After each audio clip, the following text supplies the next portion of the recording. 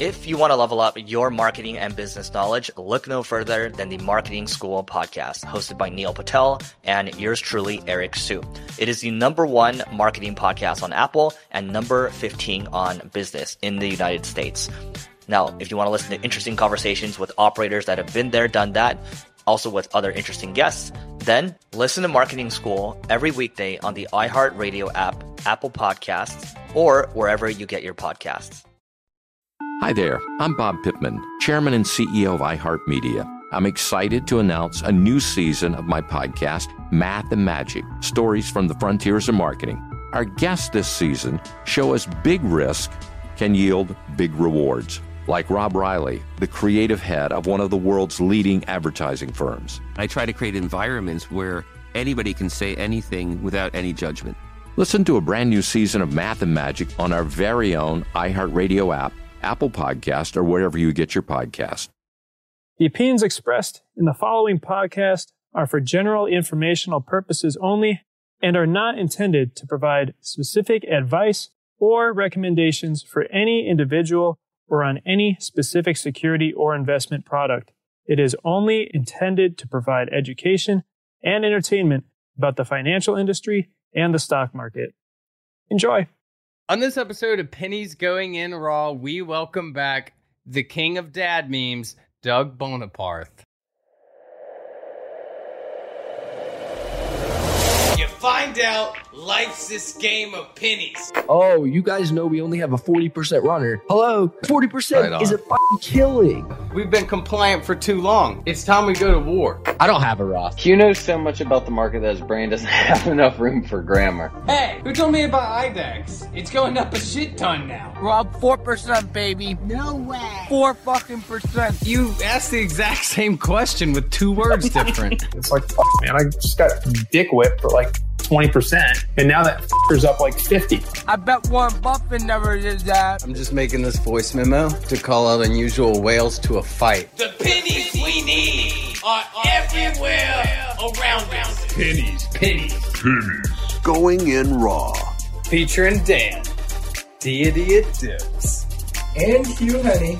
Produced by Vinny. And Christian. Let's go, baby.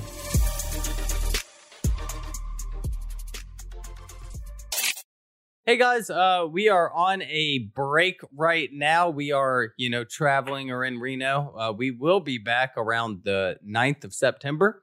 However, we still recorded a podcast for you. Make sure to like us and give us a 5-star rating on Apple. Enjoy. Welcome back to another episode of Pennies Going In Raw. Today is whatever day we drop it, and we have on Doug Boneparth. How are you? Hey guys, great to be back. Dude, it's been a while, I feel like. It's been a little while. There's now double the amount of episodes of PGIR, I think. Wow, has it been that long? I think so. I was in the... Yeah, you were on episode 26.5, the king of 0.5s. And this is going to be in the 50s, so... That's insane. First off, congrats to you guys on the iHeartRadio deal. Massive. Can you believe it? It's awesome, and I wanted to congratulate you on being on Pennies Going In Raw. I mean, that's huge. that's huge for you, Doug. Massive. People won't stop talking about it. It's funny because I think we've hinted at the iHeart deal. Well, actually, we're not shocked at the iHeart deal. We're shocked that we kept it a secret.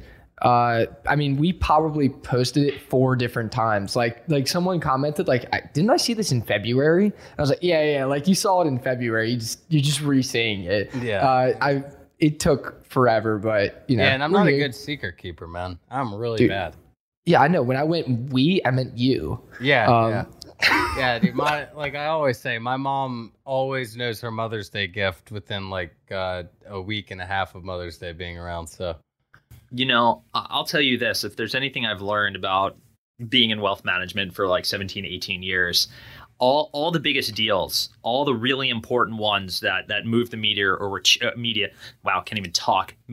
or were changing, my life or anything like that. Those big ones always took time. They always went 10 times slower than I would want them to be. And because they're big deals, you want them to move fast, but they never do. They never do. And you guys will just have more and more of this. So, you got to be patient on that. And I'm glad Dan didn't ruin it for everyone. Okay. Well, I mean, we'll just hop right in, Doug. We'll hop right in where you left off.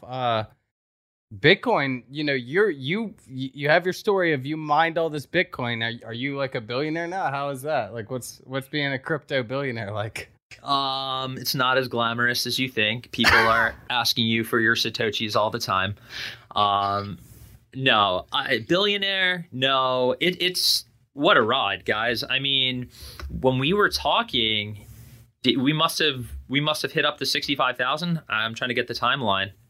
Yeah, we were quickly climbing. I mean, we had even talked that there's a potential for 100. Like, that's how strong Bitcoin was. Right. It was running. Yeah. And now here we are in crypto winter, but is it really? I mean, it's kind of insane to go from the 20,000 peak back in 2017 of, now we're resting around 40,000. It's really struggling to break through that 40K resistance. Tried to do it a couple times.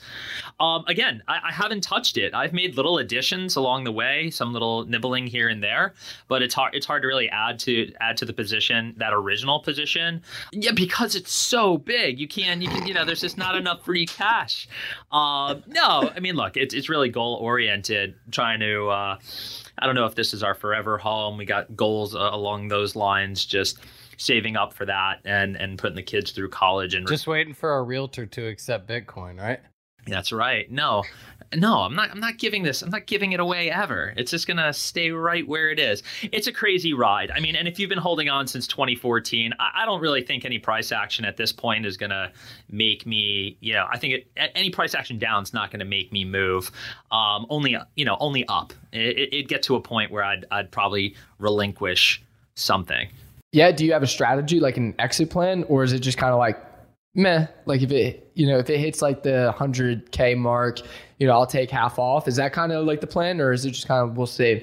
Close. We, my wife and I had to think about, at what price point would we, want to sell maybe one or two Bitcoins, and what we would put that for. So we have a number in mind. If it hits, it's just an automatic sell. It's not everything.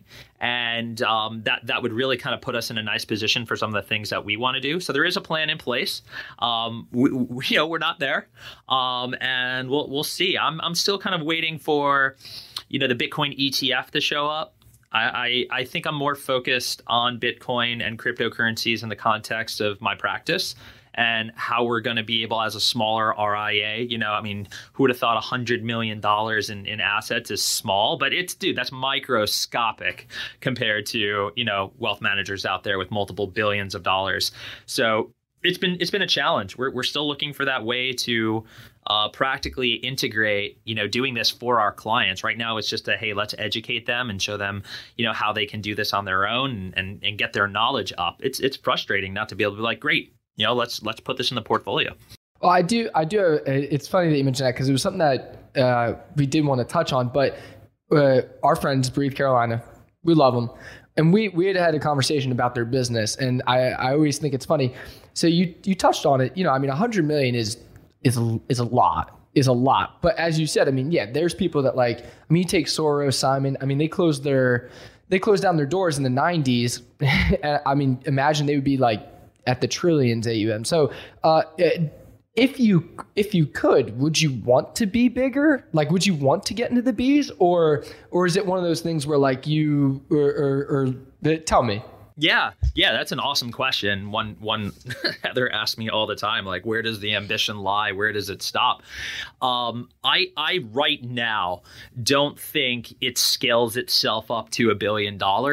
I think I could go double, triple, maybe quadruple, $500 million.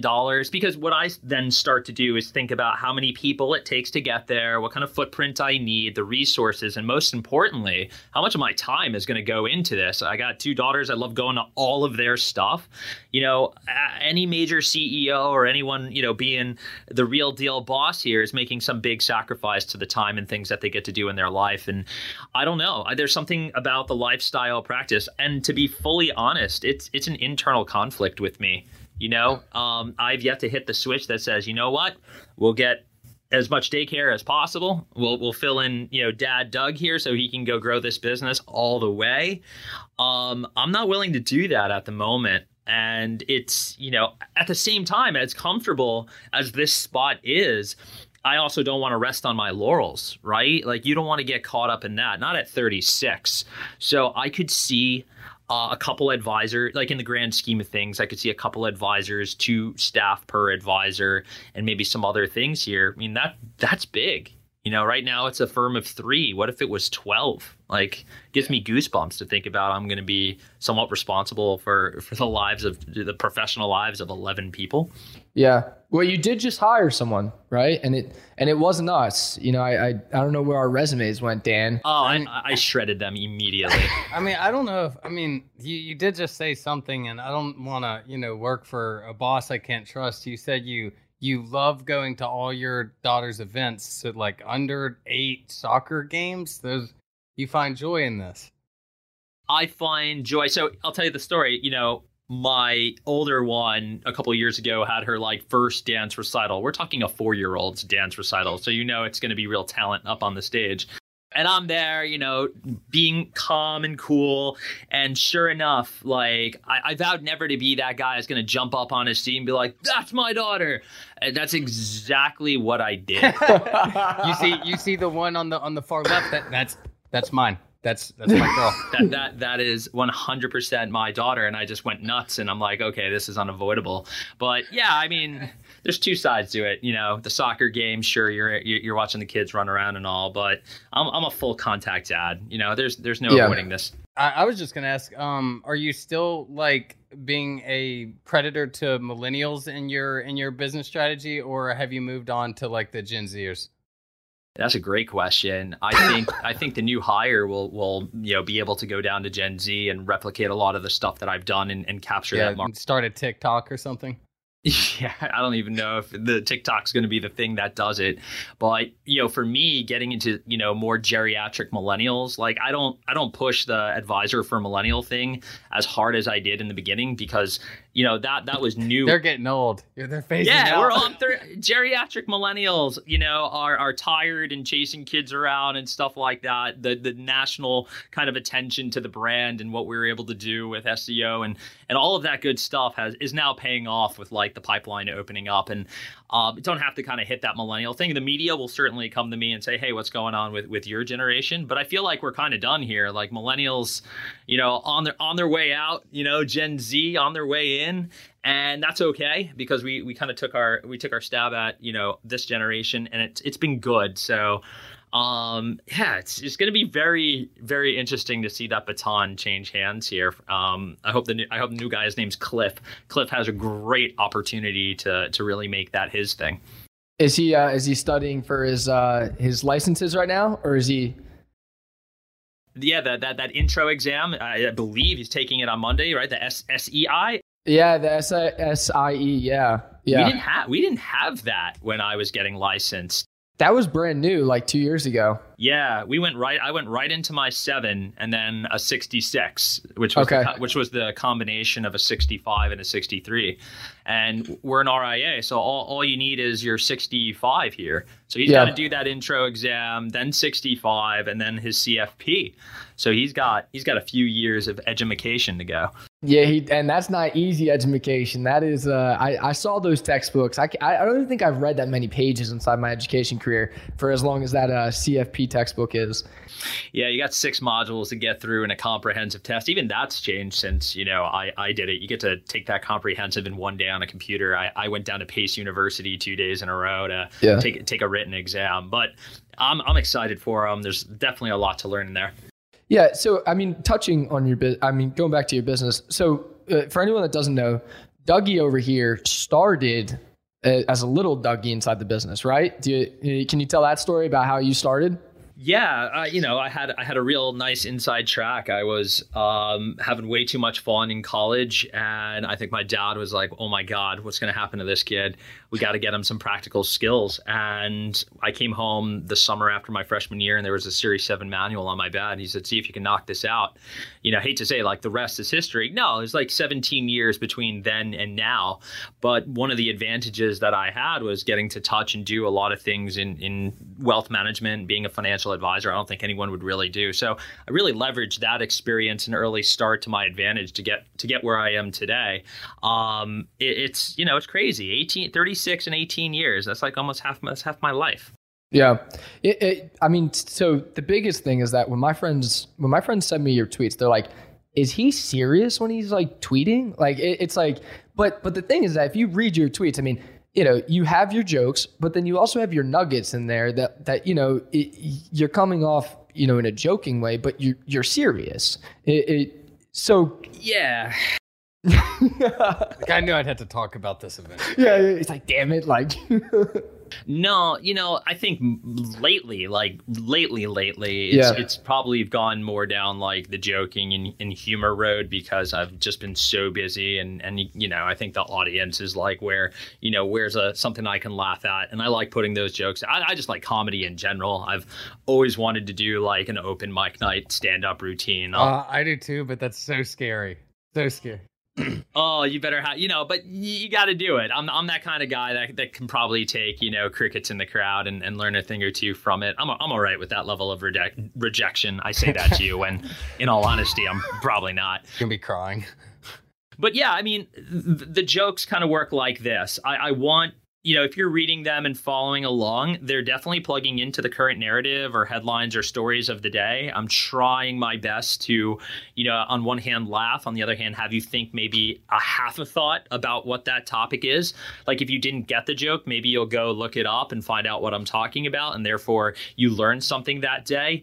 Maybe I'll give my own like opinion through humor. Maybe it's just a joke, man. Maybe it's just a fart joke. Like it doesn't really matter. I used to do a lot better job like throwing in non-jokes, like real financial, like. But now it's just Brayson, Xavier, and the Braden talking about Bitcoin Tristan, prices. Braden, Taylor. I created that template a year and a half ago. Everyone loves it. But yeah, I mean the Twitter thing. Yeah, my friend asked me the other day, "Are you going to get burnt out of this?" I feel like I'm built for it. Like I could keep going here. It's like part of your brand now. Yeah, it is your brand.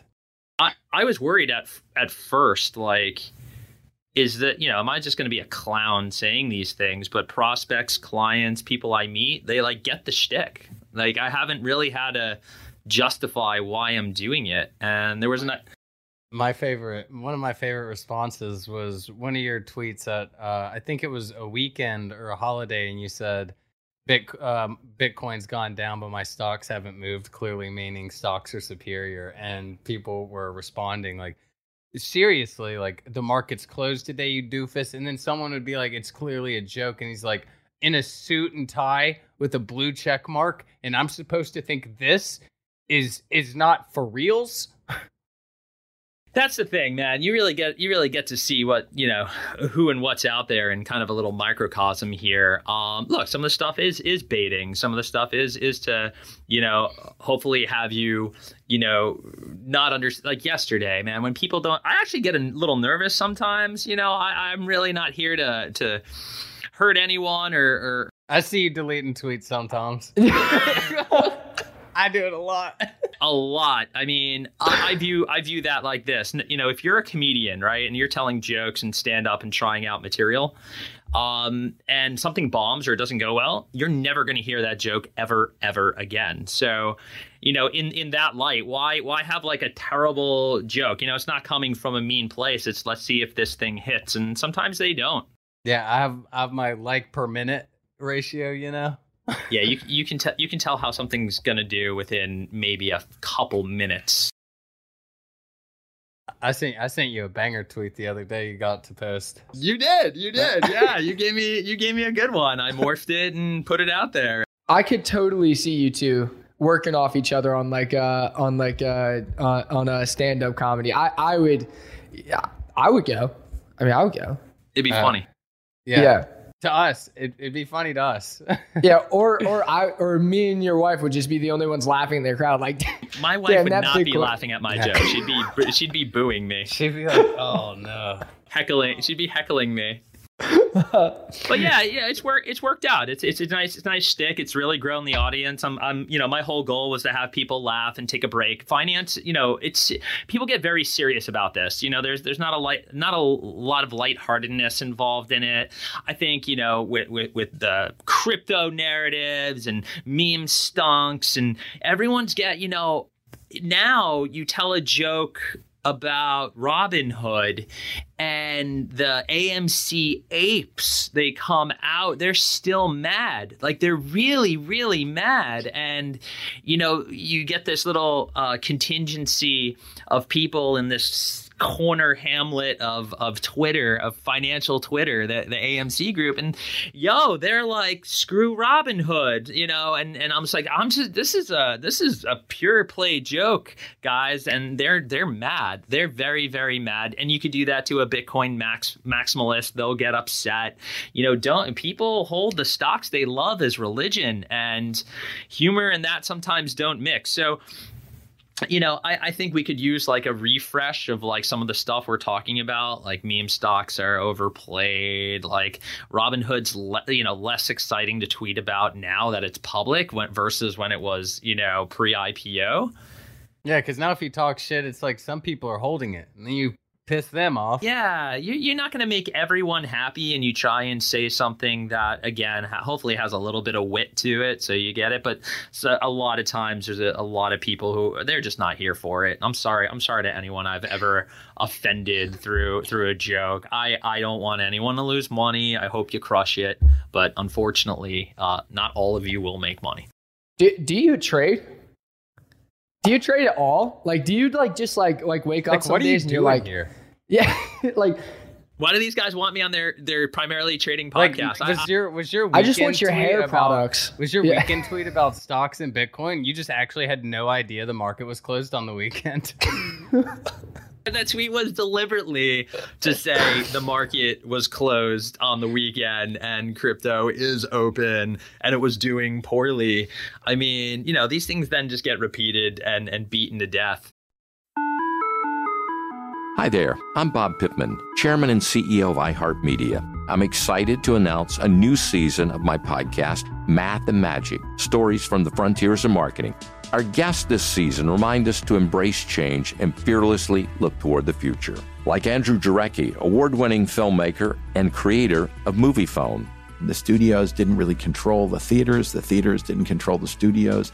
And I thought, well, there's a window in here where I could make things easier for the consumer and also make something that would be very useful for the industry. Or Kellen Kenny, Chief Marketing and Growth Officer at AT&T, who installed fiber in customers' houses rather than leading from afar. It is so crucial that you spend time with the customers. That is the best lesson. In these exciting times, we're looking to the math, the strategy and analytics, and the magic, the creative spark, more than ever. Listen to a brand new season of Math and Magic on our very own iHeartRadio app, Apple Podcast, or wherever you get your podcast. Hey fam, I'm Simone Boyce. I'm Danielle Robay. And we're the hosts of The Bright Side, a daily podcast from Hello Sunshine that's guaranteed to light up your day. Every weekday, we bring you conversations with the culture makers who inspire us. Like our recent episode with Hollywood royalty Regina and Raina King. We talked about the creative power of women's relationships. I feel like, thank God for women, like, especially when it comes to Black women, the way we lean on our mothers, our grandmothers, our sisters, our friends. We're just each other's pulse. I mean, it's molecular, you know? Listen to The Bright Side from Hello Sunshine on the iHeartRadio app, Apple Podcasts, or wherever you get your podcasts.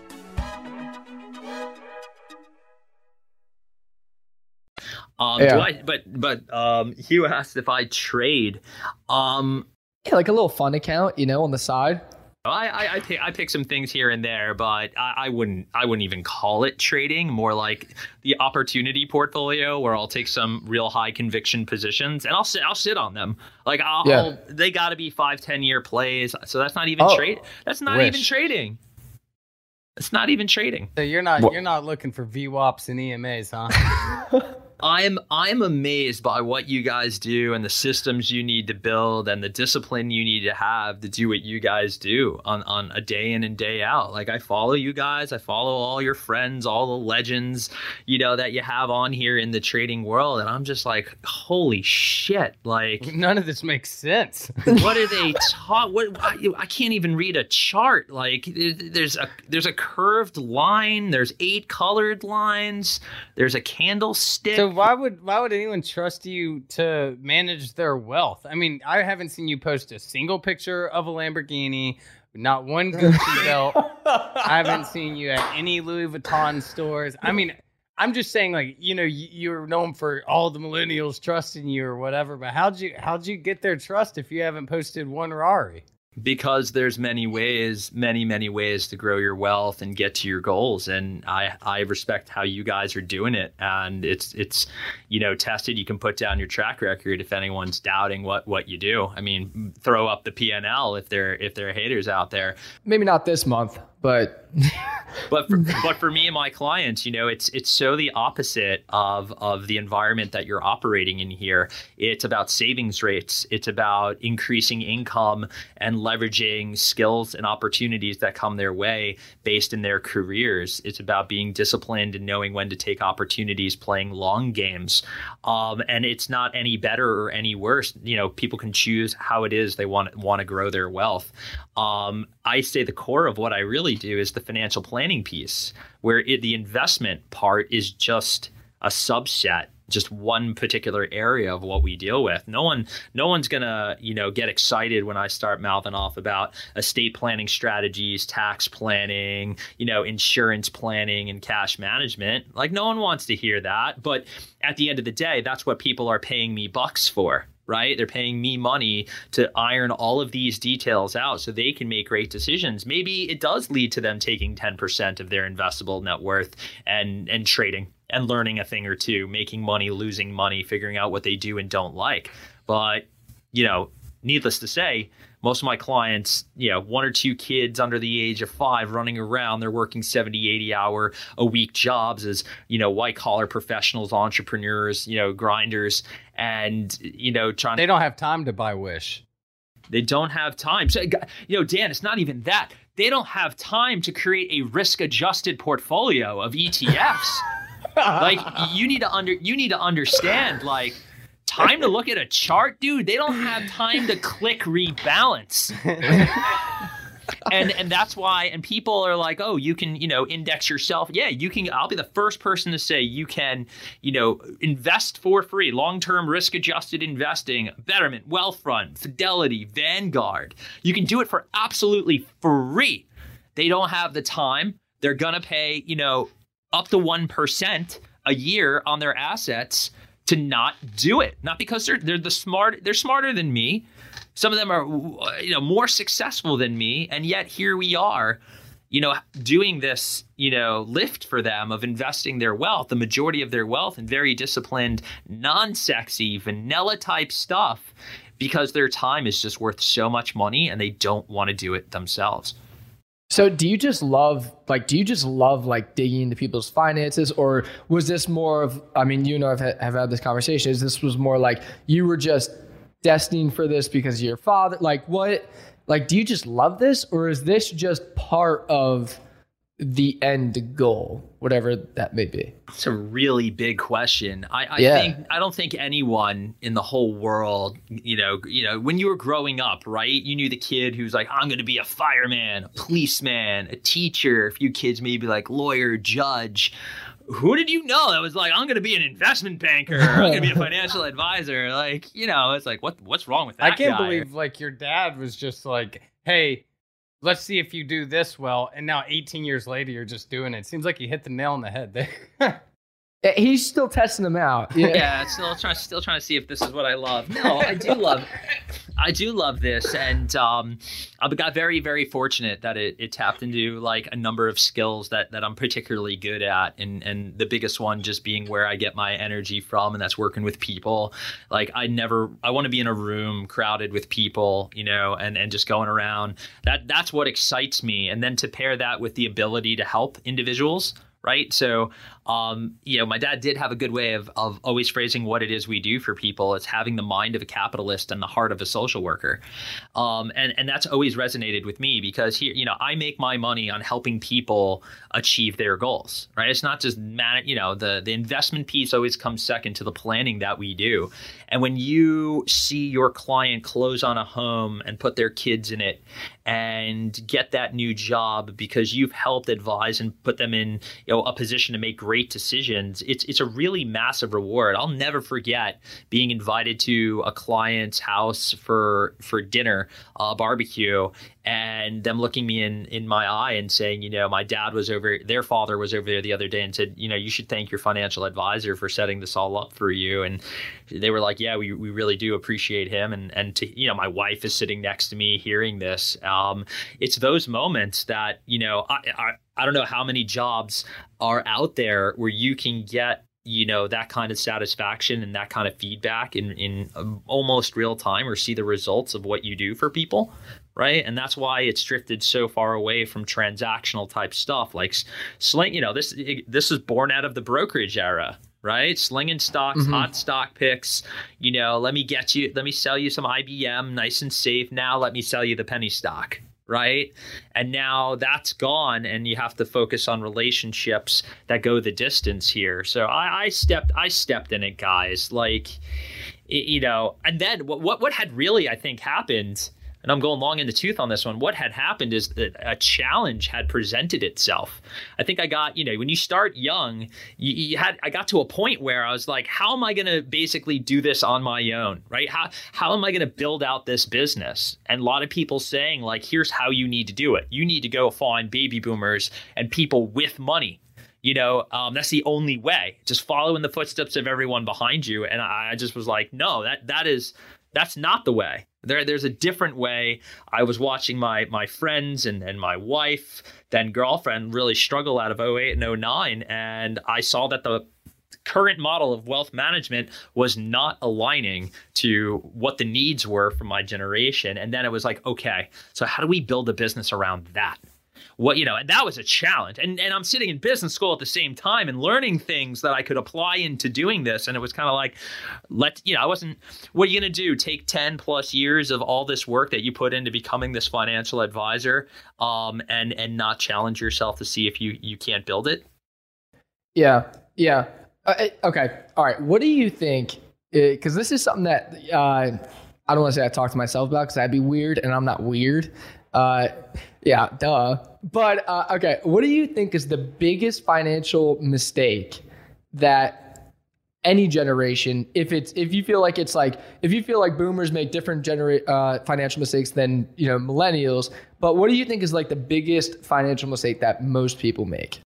I think it's jumping into investments without laying the strong foundation that you need to stay invested. Like if you're going to go invest, you should have a strategy. You should know what you're investing for. That can be very difficult when you don't master or get a good grip on the fundamentals, like knowing how money comes in and out of your life, right? So that's cash flow, making sure that you can withstand the volatility or risk that you plan on taking in your portfolio. Nobody, wants to go through a 50, 60% drawdown, which could be part, of their strategy. You might have to deal with that as part of their strategy. Where people blow themselves up, especially inexperienced people, is with their own behavior and their own emotions. That's the biggest threat. And the best way to mitigate that risk of your own behaviors and your own brain backfiring or working against you is knowing that you got stability underneath your feet, or you got dry powder backing you, right? Or that what's happening here with your strategy isn't going to bleed into the things that are critically important in your life. And I think that's very hard, especially for younger people who, have 3 responsibilities in life, don't get fired, don't die, and pay your bills. Like when that's all that you got on the line and you can take more risks, these things just just make it that much more difficult. So I think that's the number one thing, right? And if you're really into financial education and literacy, you'll really want to promote, building that foundation. It's going to serve you well throughout your entire life. And sometimes I think what a lot of people have a difficult time, dealing with, and I agree with this, is, the sooner you can get investing, the sooner you can start compounding that growth, right? The sooner you get in, the better off you're going to be over a long period of time. And sometimes building foundations and creating liquidity for yourself and backstops, it takes time to do that. And therein lies the rub, right? Am I really going to sacrifice 3-4 years of compounding returns to build the foundation? And I rather do the foundational piece. That doesn't mean there isn't room to invest at the same time. It's just if you're diving headfirst into the investment piece and leaving behind foundational stuff, you're, I think, reducing the probability that you can stay the course. I kind of haven't. I totally thought it was buying Starbucks was the biggest financial mistake. That would be very on brand for me. But you bring up a good point, Dan, because it's not, as much as I joke around about, you can't retire if you buy a cup of coffee. I mean, that's all nonsense. And I hope people really appreciate that. Like, there's no point in, not having fun or living a crappy lifestyle. Or not crappy, but so uncomfortable of a lifestyle that you're really sucking the joy out of your life. Like, if cups of coffee is the reason you can't, that's really messed up. It's usually housing expense and transportation are your number one, number two. So if you're like first job, balling out, in the fancy apartment, got the fancy car, ahead of the earnings and the building that you've done, Mr. Porsche up here. Hey, I'm moving in 3 weeks. And you're moving to Houston too, gonna get that sick pad. But Dan, we can joke about you doing these things, but I'm sure you would very easily be able to show me the pathway you went through to be able to have these nice things and live that level of comfort, right? It's just when you get into those things before putting in the work or not understanding how much delayed gratification can really benefit you early on, that I think, people make mistakes there as well. But I actually think not to a point where, I'm Gary V or Graham Stephan preaching the fact that if you buy coffee from anywhere that's over 25 cents, you'll get crucified. But I still use fast food coupons. I'm a fast food addict. It's all I eat. And I still Honey, the app, not sponsored, but amazing. It's an awesome app. Dude, whenever COVID first started, they had this thing with any purchase at Burger King. I don't even like Burger King, but I'd be losing money not doing this deal. With any purchase, you get 2 free Happy Meals. So I was getting 2 toys or ice cream, should I prefer that, fries and or apples or onion rings, which their onion rings aren't bad, and 2 cheeseburgers or nuggets, all for $1, which I would just buy 8 nuggets or 4, whatever. I was robbing them. Dude, man. you're feeding the entire high school, man. But I was just feeding me. That's the thing. Look, I got to go with Dan on this. I'm a fast food junkie myself. I've really curbed it just because it was having some. You're younger than me. You can burn it. We're skinny guys. Look at us. We're we can burn it. Yeah, we can burn it off real fast. We got that gift of that fast metabolism. It eventually starts to slow down. I'm just letting you know. Uh-oh. Hope not. No. But you can a couple runs will burn it off. This reminds me of a video. There was a TikTok video of someone who was gaming the McDonald's menu. If you just bought, it was arbitrage on the nuggets. They got the pricing where if you just comboed up 20 pieces instead of the 50 or the 10s or something like that. I forget what the math was, but you basically can get more nugs for free or more nugs more cheaply by choosing a certain combination of things. Yeah, man. Again, back to that central point about what people do wrong. I mean, and coffee and these small things, if you're in control of where your money goes, if you have a really keen idea on the month to month, what your cash flow looks like, nobody should be able to comment on how it is you spend your money. One of the first things I tell any prospect in our consultation is I will not be the kind of financial advisor that tells you how to spend your money. What I want to know is, what are the goals? When do you want to achieve that goal? How much is it going to cost? And of the goals that you had, which are the most important? Because we have to prioritize where the first and last dollar of available savings is going to go. This isn't hard math. This is just logical thinking things through and organizational type thinking. And once you do these very basic things and write them down and see them before you, all of a sudden you go from, the void of not knowing what the heck you're doing with your finances to having some pretty good organizational pieces around that. And that's, I think, the big difference between people who do very well when it comes to managing their money. I think some of those are the best investors out there because they're able to understand risk and their tolerance for that risk a lot better, and sizing positions a lot better relative to their goals and their net worth and other assets that they have. So if you can kind of get that, that's what financial planning is, right? You get that big picture. You can see your financial life like Neo sees the Matrix. I do personally, and I do have an issue. Like, okay, I was doing the math with somebody because the parking garage attendant, okay, we talk here and there, okay? And so we had this conversation. You talk to and they every bring home about 100 everywhere, by the way. It's called due diligence, Dan. Yeah. Oh, the maintenance guys downstairs. Guess who opened up a Roth IRA once I moved in? The John from maintenance. Hey, he's great. His son goes to Rutgers. It's great. I hold financial education in the living room on Saturday mornings. But I will say though, because when I start to do the math, I do. Okay, part of where I think we really run into issues is, for instance, this person, $120 a shift. Let's just say their take home was $100, $10 at Starbucks, $30 Uber Eats, keeps the air conditioning on inside the car. Like, I was like, dude, like you're making like $20. Like when you minus all your expenses, your transportation, even if it's only $6, you add all that up and now you're at like $40, $50. What's your rent? That person's like things making like that. $12 an hour. I think it's a different But story. my point is that how many people, okay, the average American salary is what, $55,000 a year? I mean, that's not, that's what, $23 an hour? I mean, that's not super far off. So, I mean, even, go ahead. I see you getting ready. Go ahead. Yeah. I think you have to be careful here, right? And I think in my vast experience here, painting with broad brushes sometimes really, does us a disservice. There's a few things. I don't think you said anything really wrong there, but you're in Hoboken, right?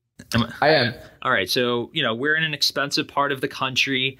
There's comment here on wage growth and what it is, and inflation and and cost of living on a geographical basis. But if you put that all aside for a second, people are going to be like, well, I can't make more money as a result of the conditions that I have, whether it be their upbringing, their responsibilities, what they had access to, so on and so forth. And I think that's where the danger lies. But I'll validate your point, right? Depending on how much you make, this is where, okay, so if you make less or money is tighter, it makes it only that much more critical to be very cognizant of how it is you're going about spending your money. And again, someone would say like, well, my hands are tied here. I can't go get another job. I can't do these things for very valid reasons. And, you kind of have to stop there and be like, my heart really goes out to that. If that's, certainly the case, is it something that needs to be settled at the voting booth? Is it something you need, on a more societal level to change in order for them to get ahead? There's that road, which we got to be careful going down. And then there's the other road of just, how are you spending your money? Like, did you need to do the Uber Eats? Did you need to, DoorDash 4 nights a week? So this is what I tell my clients, regardless of income.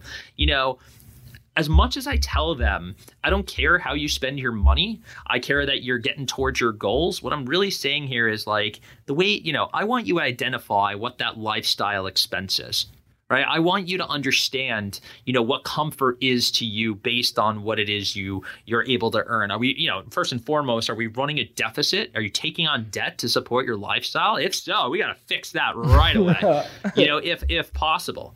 And then the second is, are you, just spending above and beyond? If you told me your goal was to buy a house in the next 4 years, I'd be like, okay, how much does that house cost? You'd be like $400,000. Can we put 10% down on that? Be aggressive. So 40K. If it's 20% down, 80K. We got to save $40,000 to $80,000 over the next 4 years, right? And you're like, I'm going to do this. And we look at cash flow and we see, all right, like, let's just do that math real quick. 40K over 4 years, 48. We got to save $833 a month repetitive, 33 over and over again. We got to come up with 833. Number one, is that feasible? Like, with what you make, can you literally save $833 after tax to make that happen? That's question number one. And if you can, is there any sacrifices from your lifestyle that needs to be made in order to get there? Let's say you can make that happen. I check in with you 3 months later, you should have somewhere around the neighborhood of $2,400 saved up, right? $2,500 saved up. But you come and say, look, I only got $2,000 here. I'm like, okay, I'm not going to beat you up. What happened? Yeah, it could be something happened with the car. I had to replace something.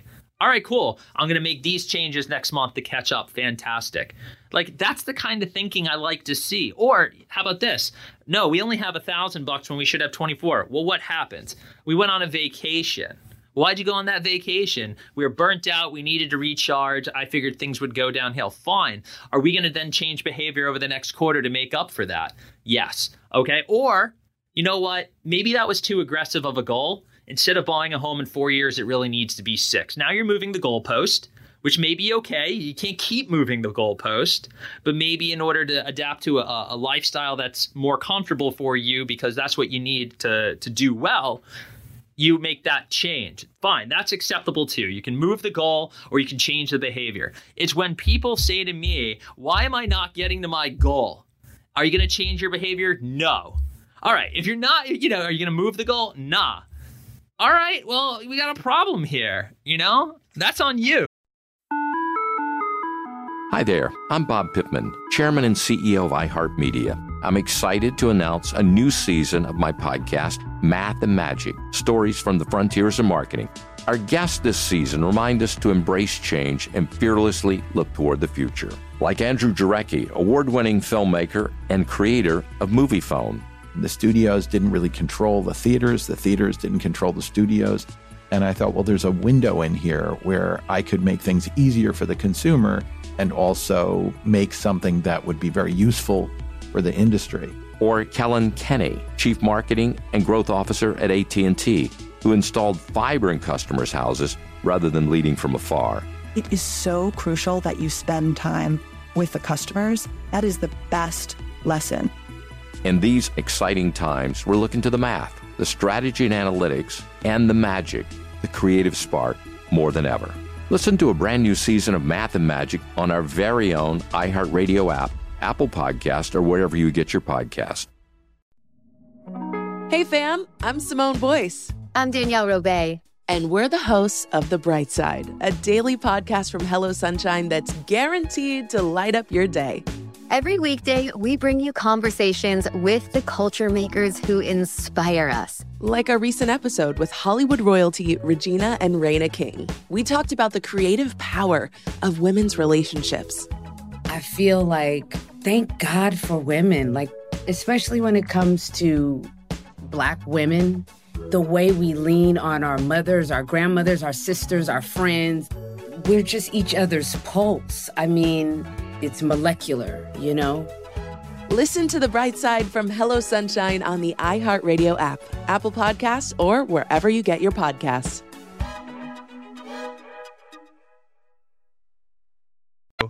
Have you ever dropped a client because of that exact thing? Or at all? Have you ever dropped a client, period? I have dropped a client, not because of that. Very, very interesting thing to do, very hard thing to do. It really just comes down to personality fit. And it's not like, no one should be yelling at each other. It's, if I recognize it's not going to be a good long-term relationship, and this is very few and far between, I think the first thing you do is say, hey, can I find you someone I think would be an amazing advisor for you? Like, I appreciate our relationship, but I just feel like someone can really do a better job here and you'll like them. They're going to get the hint, and just leave anyways. But no, I haven't dropped anyone for not listening. And nobody really wants to work in no one wants to have a working relationship where they're not taking, they're paying for something, they're not taking. I don't want someone to pay me just to not take the advice. It's, I don't know. It's not. One time not for I had a probation officer that dropped me and sent me to another probation office. Is that impressive? I believe that. I mean, I thought. Could you imagine that conversation? Like, you were just like. And the thing is, I just never. I would imagine it's not because you were I would like to think it's not because you were doing anything wrong related to probation. I would just like to think it was you. Like, he just couldn't take your interactions. Yeah. It was a woman. You just asked her a bunch of questions? No. I decided it'd be my interview, basically, Yeah, no, I hosted that podcast. I'll say that. But no, I mean, I sorry if this is just me being ignorant to what you do. But do you ever, like, for your job, we're telling people about how to buy houses. Do you ever say, like, damn, the house market is busting right now, you should sell your house? Listen, I've told people no. It's not my favorite part of the job. Telling people to sell their house usually doesn't come up. I think there's retirees where I'm like, hey, whatever your retirement plan was, given the real estate market, it doesn't make sense to accelerate it or to sell the home and rent for a little bit before you retire. Small portion of the book is the retirees or the parents of my younger clients. But I think one of the things you got to get good at in my role is when a client called me up the other day. They love going to a certain beach town, and they really wanted the beach house. And we were looking at everything, and I had to say no. I had to say no because the market was crazy, and I thought, no beach house for you. And I think, advisors or managers are afraid to necessarily, sometimes at least early on, afraid to say no, and you got to get good at that, because you're ultimately, and you explain why, and to Dan's point, do you want to carry this much more of an expense every month? Do you want to buy an asset at the tippy top of the market here? And you walk them through it, and you try and show them that this might not be the best move for them. And then sometimes you're just like, no, like, don't do this. I don't want you to be offensive to anyone, but is there any type of client that is harder? Is just, you're like, damn, this is going to be, whether it be about to retire, maybe an 18-year-old that just doesn't want to live alone. Could you imagine dealing with FinTwit? Yeah. They say, like, no, I want 2 Lamborghinis by preferably Christmas. 90% of my net worth into a penny stock. Yeah. Only one time did I have a lady, like, really put forth asinine goals, like I want to like the ask was, I want to triple my money over the next 1 to 2 years. And that's, I get it. It obviously it can be, with respect. It can be done. I'm not the guy to help you do that. It's just not, what I do. You got. This is where you guys step into the play here. I mean, you could also lose it all, Miss Lady. Tell them close to expiration options. I mean, it was, I want to triple my money so I can retire in the next 5 years. And it's just like, everything about what I'd recommend would be wildly inappropriate to do that. And I don't have the skill set to even, start in on the risk taking that would need to take place. The probability you'll come out successful here is not very good. And I don't think you want to take on that kind of risk. But The type of clients that typically don't work out well are the ones that check their accounts and are every day and call you up, when there's the most innocuous of movements in the market. Yeah, he was like, yeah, I'd call every day. What's going on here? Dude, Dougie, me and you'd be having breakfast every morning. You don't think the Bollinger Band? You don't think the Bollinger Band on this stock is? You don't think we should sell? You seriously want to so long? Yeah. Again, the compare and contrast and the way that, we operate respectively. If there's anything I learned when I moved to New York City in 2008 and 2009, working in another practice while the sky was literally falling, this is free fall recession, 50% drawdown on the S&P. I spent a year just fielding phone calls from clients for my senior advisor. And I could hear the fear. It was every day, pick up the phone, and there were older clients. That's tough. Yeah. And it was great training. I mean, you can't replace that kind of learning. But one of the big lessons I pulled away from and why I chose to go after younger clientele was there's no way I could grow a business if I had to be on the phone like that every day. Number two, I felt that if I could train and do financial planning for people early in their lives and train them up, they'll never have to worry like those folks were necessarily worrying. And it's not a mark against the advisor I was working for. This was an unprecedented thing unfolding, in the economy. But I just took away from that, like, no, I don't want to necessarily have to deal with clients like that. And they're wonderful people. But if you're calling me up, twice a week about stuff related to the market rather than stuff related to decisions you need to make in your life, that's probably not going to be a good relationship long term. Okay. Well, that's a fair answer. I guess I don't want you as my financial advisor because I just don't think our goals are aligned. I'm just thinking bigger, man. Listen, Dan, bold of you to assume I would even have you as a client. Whoa. I would be the one you dropped.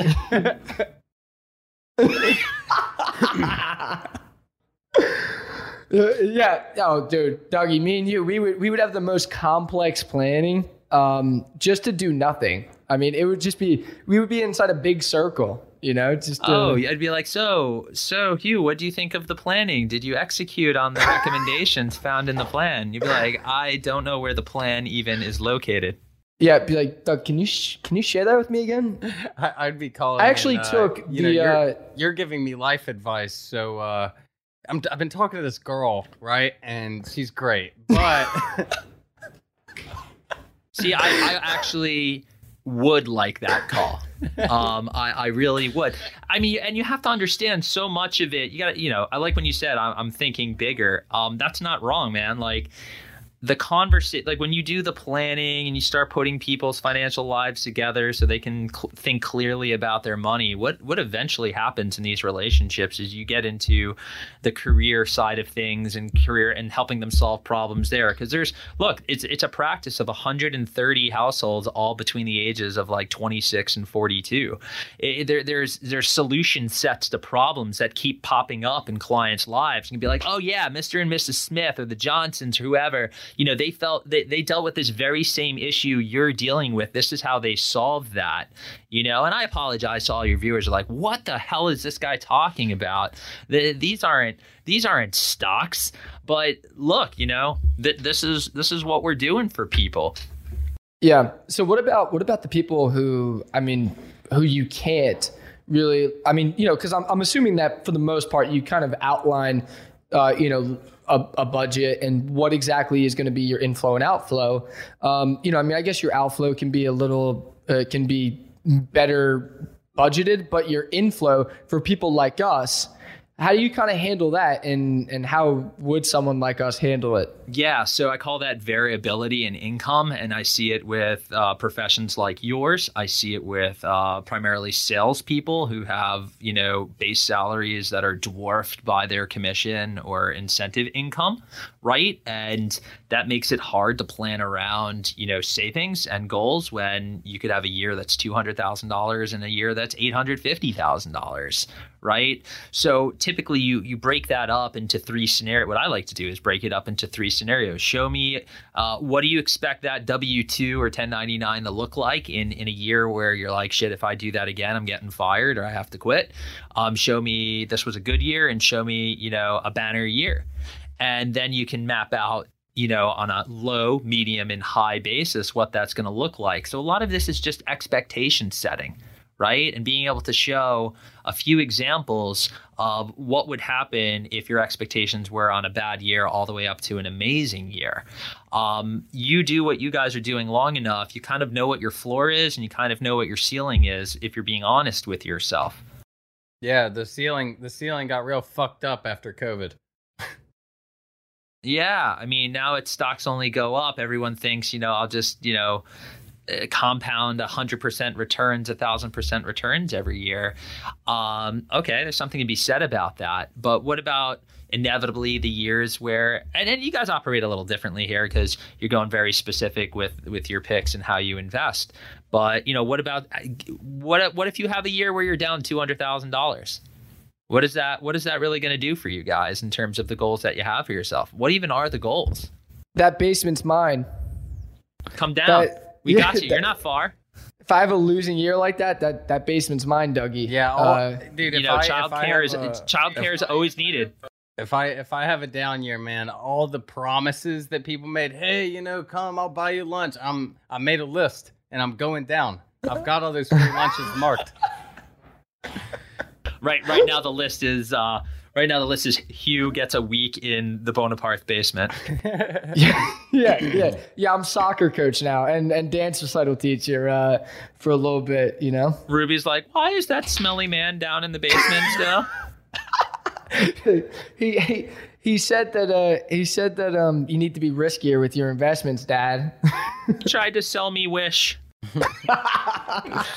All right, Doug. Well, unlike you, we have shit to do. The market's still open for us, so we have loved chatting with you, and I know you only do these to get more Twitter followers, so make sure everyone goes and follows Doug Boneparth on Twitter.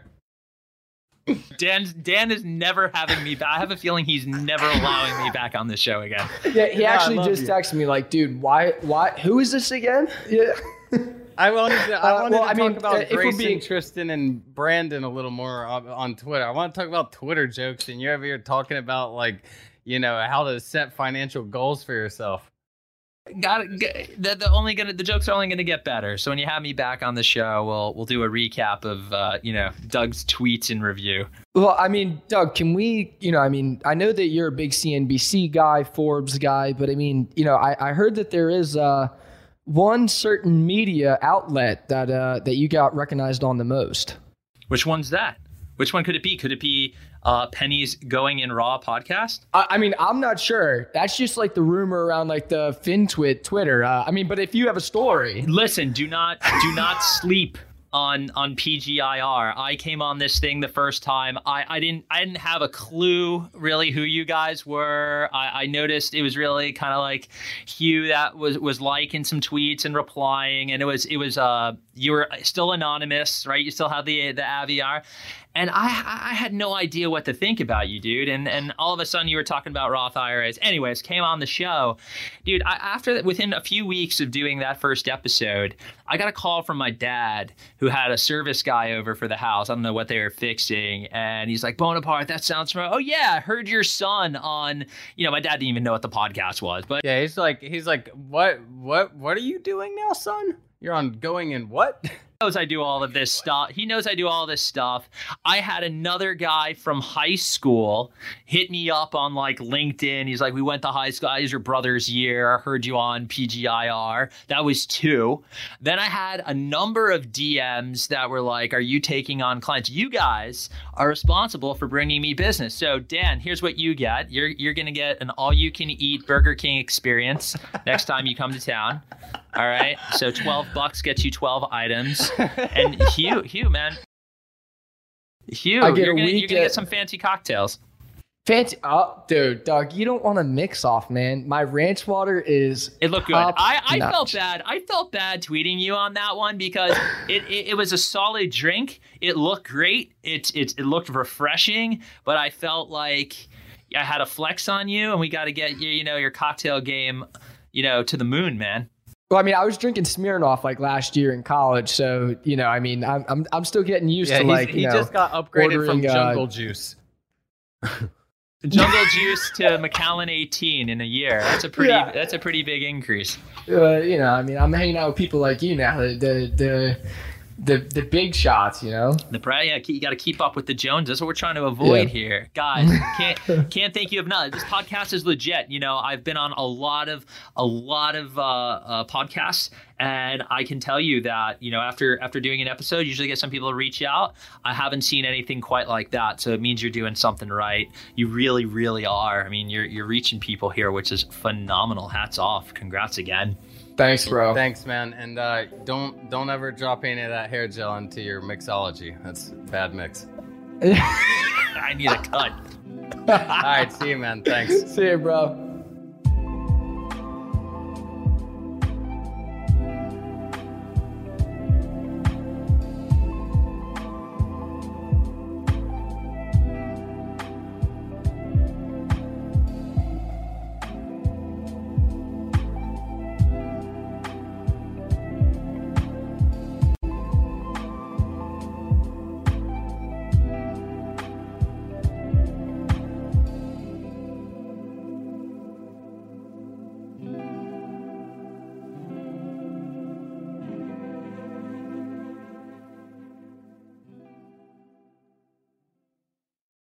If you want to level up your marketing and business knowledge, look no further than the Marketing School podcast, hosted by Neil Patel and yours truly, Eric Su. It is the #1 marketing podcast on Apple and number 15 on business in the United States. Now, if you want to listen to interesting conversations with operators that have been there, done that, also with other interesting guests, then listen to Marketing School every weekday on the iHeartRadio app, Apple Podcasts, or wherever you get your podcasts. Hi there, I'm Bob Pittman, Chairman and CEO of iHeartMedia. I'm excited to announce a new season of my podcast, Math and Magic, Stories from the Frontiers of Marketing. Our guests this season show us big risk can yield big rewards, like Rob Riley, the creative head of one of the world's leading advertising firms. I try to create environments where anybody can say anything without any judgment. Listen to a brand new season of Math and Magic on our very own iHeartRadio app, Apple Podcast, or wherever you get your podcast.